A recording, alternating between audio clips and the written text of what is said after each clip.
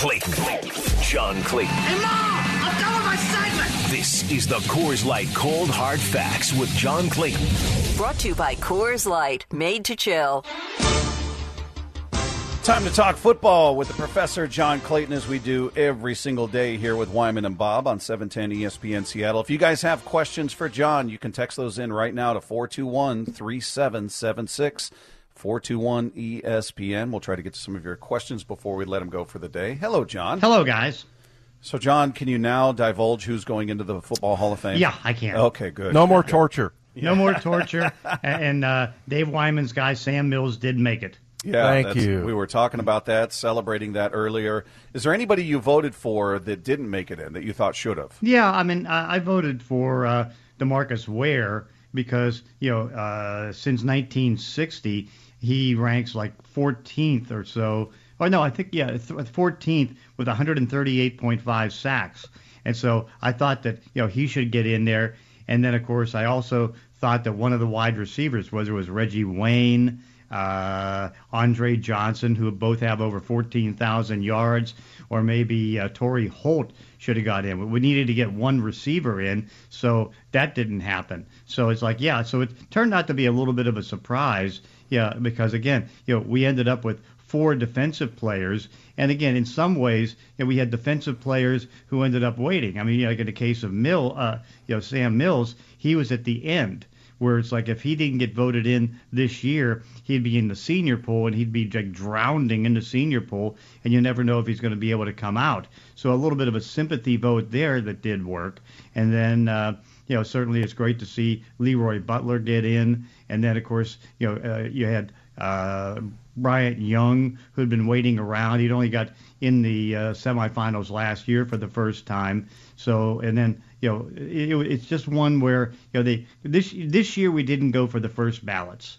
Some years we do, some years we don't. And we know that DeMarcus Ware was a first ballot and Andre Johnson was a first ballot. So we didn't do that. And you didn't vote for Devin Hester. He was certain he was getting in, John. and I hear he's disappointed. Well, wait, he wanted first ballot, though. Yeah, right? he wanted first ballot as a special teams player. I mean, give me a break. But will he get in at some point? I don't know. I question it.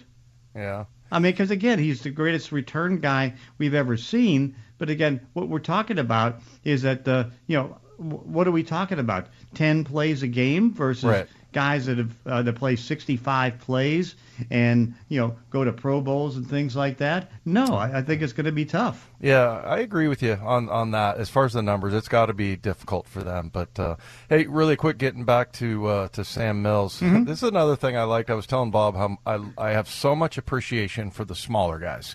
He was 5'9", 220, 225. Also, he went to college at Montclair State. Wow. So, I mean, it's not like he is, coming, he was, took the, USC route and was drafted. And also, didn't he start off in the USFL? I think he played for the Philadelphia Stars. Yeah. So, anyway, but the thing I wanted to ask you, John, the guys that, didn't get in or just barely missed, does that give how many times do those guys just totally drop off, or is it a good indication for what happens next year? No, they usually stay up there because, again, they'll stay. If they've made the 15, they usually stay in the 15, and then if not, they're in the 25. So, no, they don't drop off. I mean, they just have a chance then to move up, and the fact that we took 5 guys that were had been waiting around, that opens things up a little bit more because, again, that gives them more of a chance to get in next year. And you look at next year's class, I mean, certainly Darrelle Revis probably is going to be a first ballot because, I mean, he was one of the best cornerbacks in his era. He was that good. Dwight Freeney is going to be, behind the guys like Ware because he had 120 sacks, but he's not going to be there with Jared Allen, who had 134, and certainly DeMarcus Ware. So it's like Freeney will be up there. So Chris Johnson, the running back, is going to be in the mix. But no, I think in the end, what ends up happening is the guys, because what happens is if you didn't make the top 10, then of course now you have a chance to maybe slip into the top 10. Gotcha. John, what about the postseason awards? We saw the MVP go to Aaron Rodgers, which didn't seem like much of an upset. We all kind of assumed it was going to be him. I know some were making the case for Tom Brady, some for Cooper Kupp. Yeah, 39 votes for Rodgers and 10 for Brady, so it wasn't even close. I think Kupp got one, right? Didn't somebody? Yeah, Kupp got one. Yeah, and he gets the Offensive Player of the Year, so he got the award. But any of these awards, T.J. Watt, Defensive Player, the Rookie of the Year, or offense and defense, that seemed pretty obvious. Yeah, he was unanimous, by the way. Yeah. Any of the awards surprise you, or was it pretty much chalk? I think Mike Vrabel. I mean, I know Mike Vrabel had the first seed with the Tennessee Titans, but I gave my vote to Zach Taylor, and the reason for that is he took a 4-12 team and he got it into the playoffs at 10-7. And again, we vote right after the final game, so it's not like anything in the playoffs. I saw Colin Cowherd come back and said that it should be. He was going with different type of stuff because again it's like no, it's you vote for the guy during the season, and usually, and maybe I'm wrong on this, so often I take the guy that has improved the team the most and made the biggest impact. And he felt like it should include postseason success. I don't know. I mean, the typical thing he just doesn't say. He just says it should be this guy. It should be this guy. Okay. I mean, it should. It's like, okay, there you go. It's like, but no, that's just a typical Colin Cowherd, because again, he doesn't know the rules or anything like that, and haven't been in the room since 1988. I do know what the rules are and all those different things, and of course, even in the voting for the, because again, it's so weird, guys. Is that here's the award ceremony, and other than the Walter Payton Award, I had a vote in everything.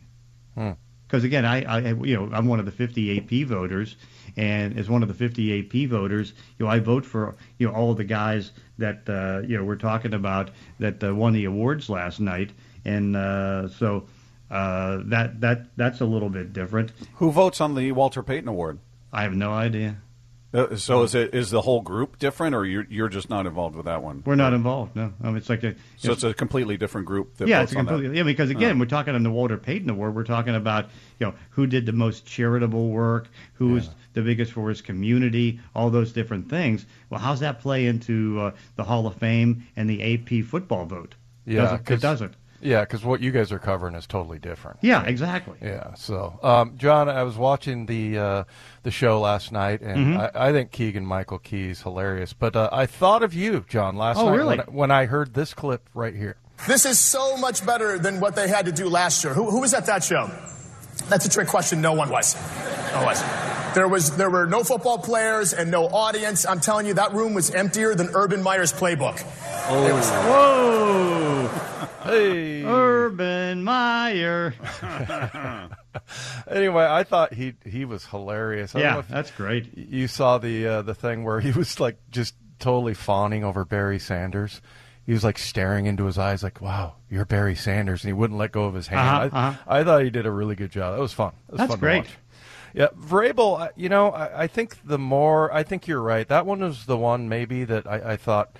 Yeah, a guy like Zach Taylor or whatever. But it was interesting at the end. He was talking about what makes a good team, and it sounded like Pete Carroll because he said you got to be able to run the ball, you got to take care of the ball, which is what Pete has always done. If you look at the last 4 years, they've only given up 11, 20, and then 18 and 13. They've been number one in giveaways in that regard, the Seahawks have. But he talked about playing defense, taking care of the ball, and running the ball. And, everybody thinks that that's archaic and outdated and everything. But as he was saying, over the last 25 years, those are the things that really matter and what you should focus on. Yeah, and of course, I mean, that's and you see the growing trend. And even though, there was only like 7 backs that had 1,000-yard seasons, you have more multiple running back situations where you alternate and you do all these different things. But I think, you can see the running teams are the ones that seem to do the best. I mean, you look at the teams that don't run the ball and the problems that they had. Like, for example, Cincinnati got themselves into a problem because they were pass. And so, they had 51 sacks Then they get into that Tennessee game, and they ran the ball only 18 times, and he got sacked 9 times, Joe Burrow. And so then what they ended up doing in the championship game is running it 28 times because they have Joe Mixon, and as bad as the offensive line is for the Bengals, and it's really bad. I mean, he was pressured 16 times, but was only sacked once. And so you see that, and you saw early in the season how Buffalo was so figured out because all they would do is pass. But then in the second half of the season, they ran the ball a little bit more. So, no, it's very important to run the football.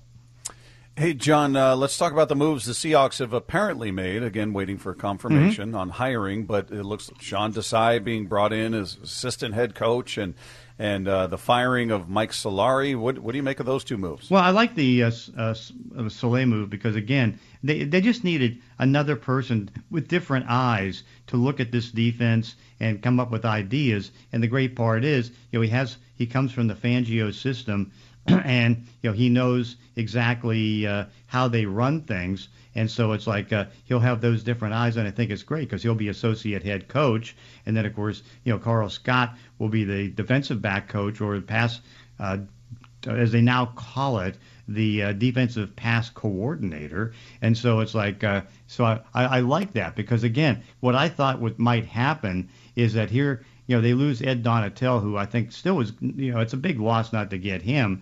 But when he got the general manager job, I'm thinking, does the side go with him? Because, they can offer him the defensive secondary. And I'm thinking, that could hurt the Seahawks. But then they come back this morning and they get the job done. So I like that. The Solari thing, I'm surprised. But now in retrospect, I can see what's going on. And see if you agree with this, Dave. One thing Solari likes, he likes big, physical offensive linemen. Okay?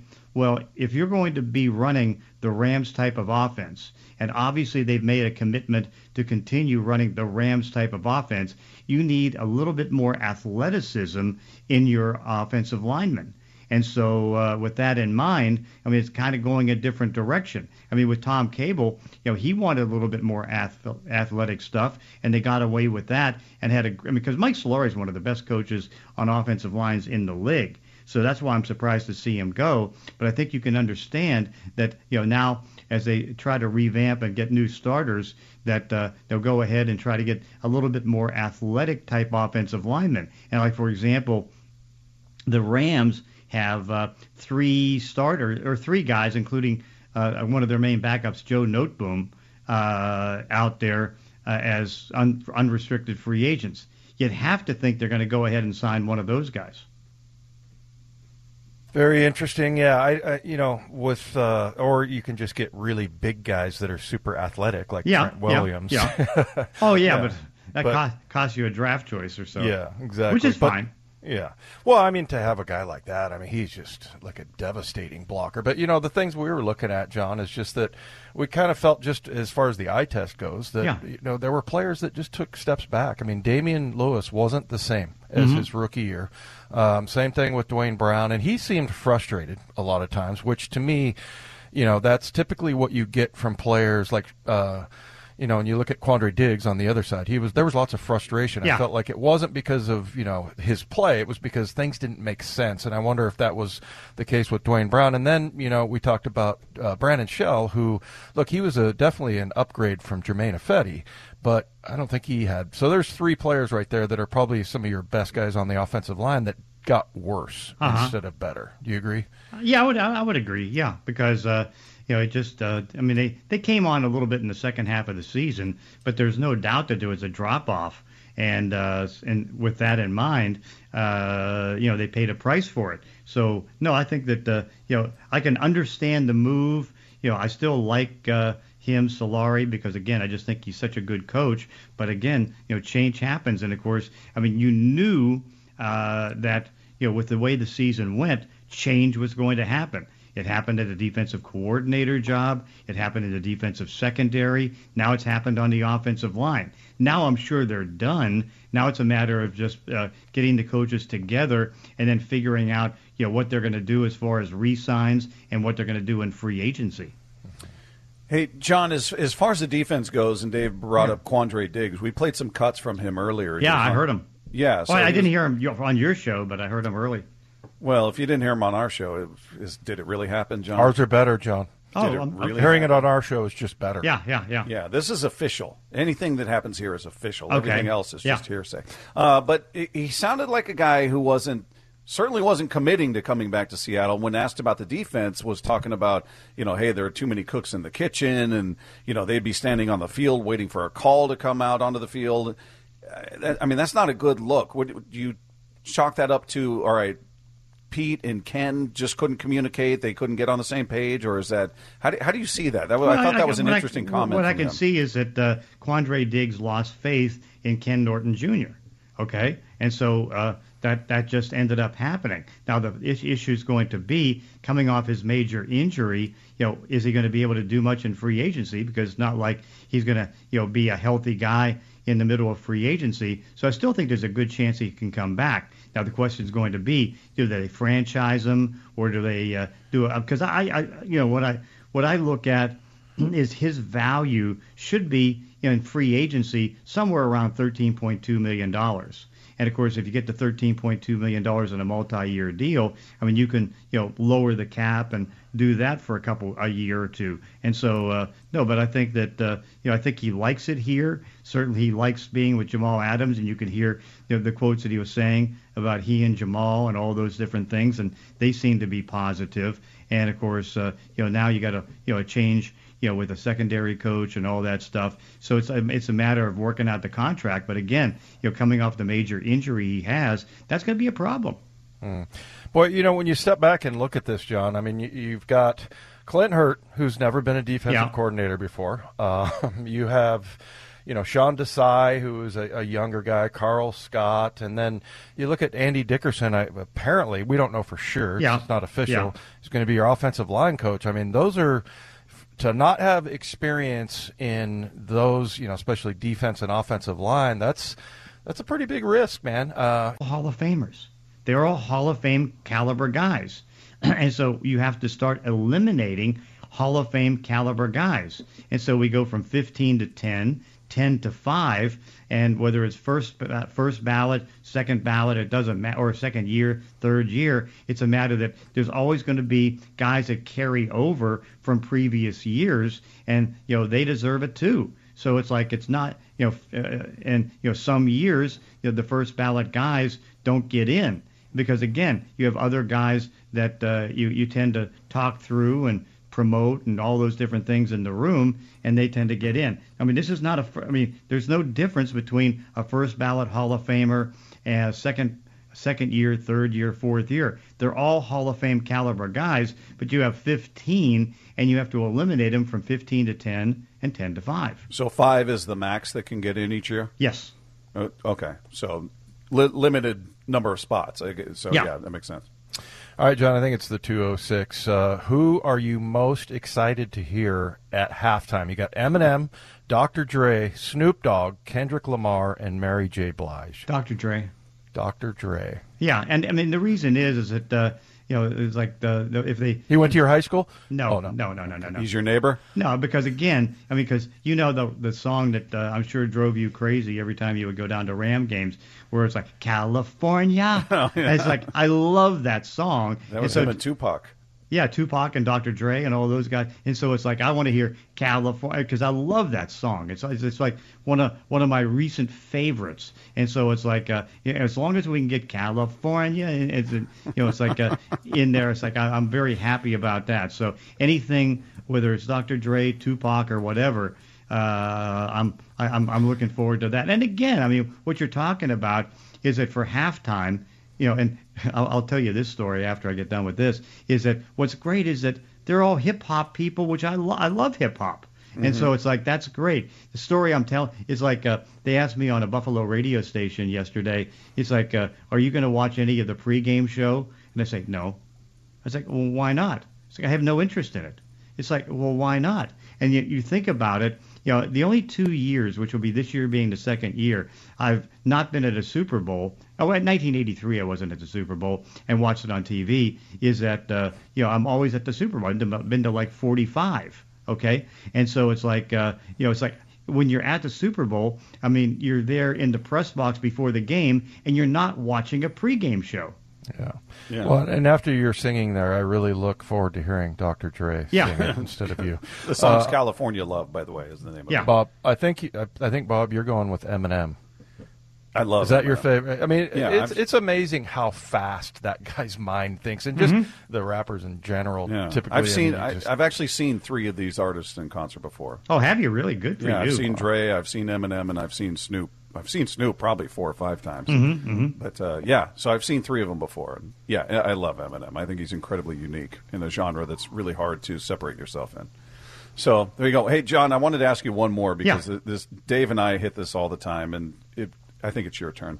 253 says Jamal must go. He does what he wants, regardless of what the team wants. He won't ever tackle guys on the goal line. What would you do with him, John? Keep him. It's like, how many people in this town want to keep getting rid of talent?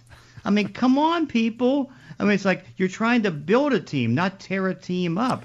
I mean, if you look at wasn't he good in his first year here? Very. Yes, okay. And so now, I mean, he didn't have as good of a year. I mean, you can see that Diggs had an issue, and maybe Jamal did with some of the things that were going on with the coaching aspect and the schemes and things like that. It's like, come on, people, don't give up talent. And plus, the cap hit you would take would be immense. I mean, one thing that we'll be talking about next week is that on Russell Wilson, right?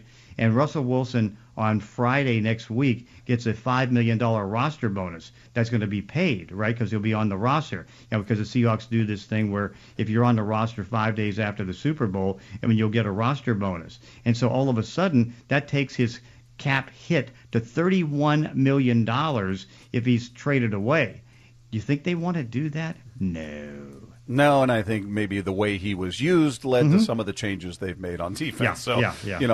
It helps to watch how he's being used in determining whether he's effective or not. Yes. John, you doing your show tomorrow? Yeah, 8 to 11 taking calls. 8 to 11 taking calls, and we'll talk to you on Monday. Okay, sounds good. Happy Super Bowl. Have a great weekend, John. We'll talk to you on Monday. If you missed any of today's Cold Hard Facts, brought to you by Coors Light, made to chill, download the podcast at 710sports.com. Is this a career-defining game for Sean McVay? We'll get into that next with Wyman and Bob on 710 ESPN Seattle.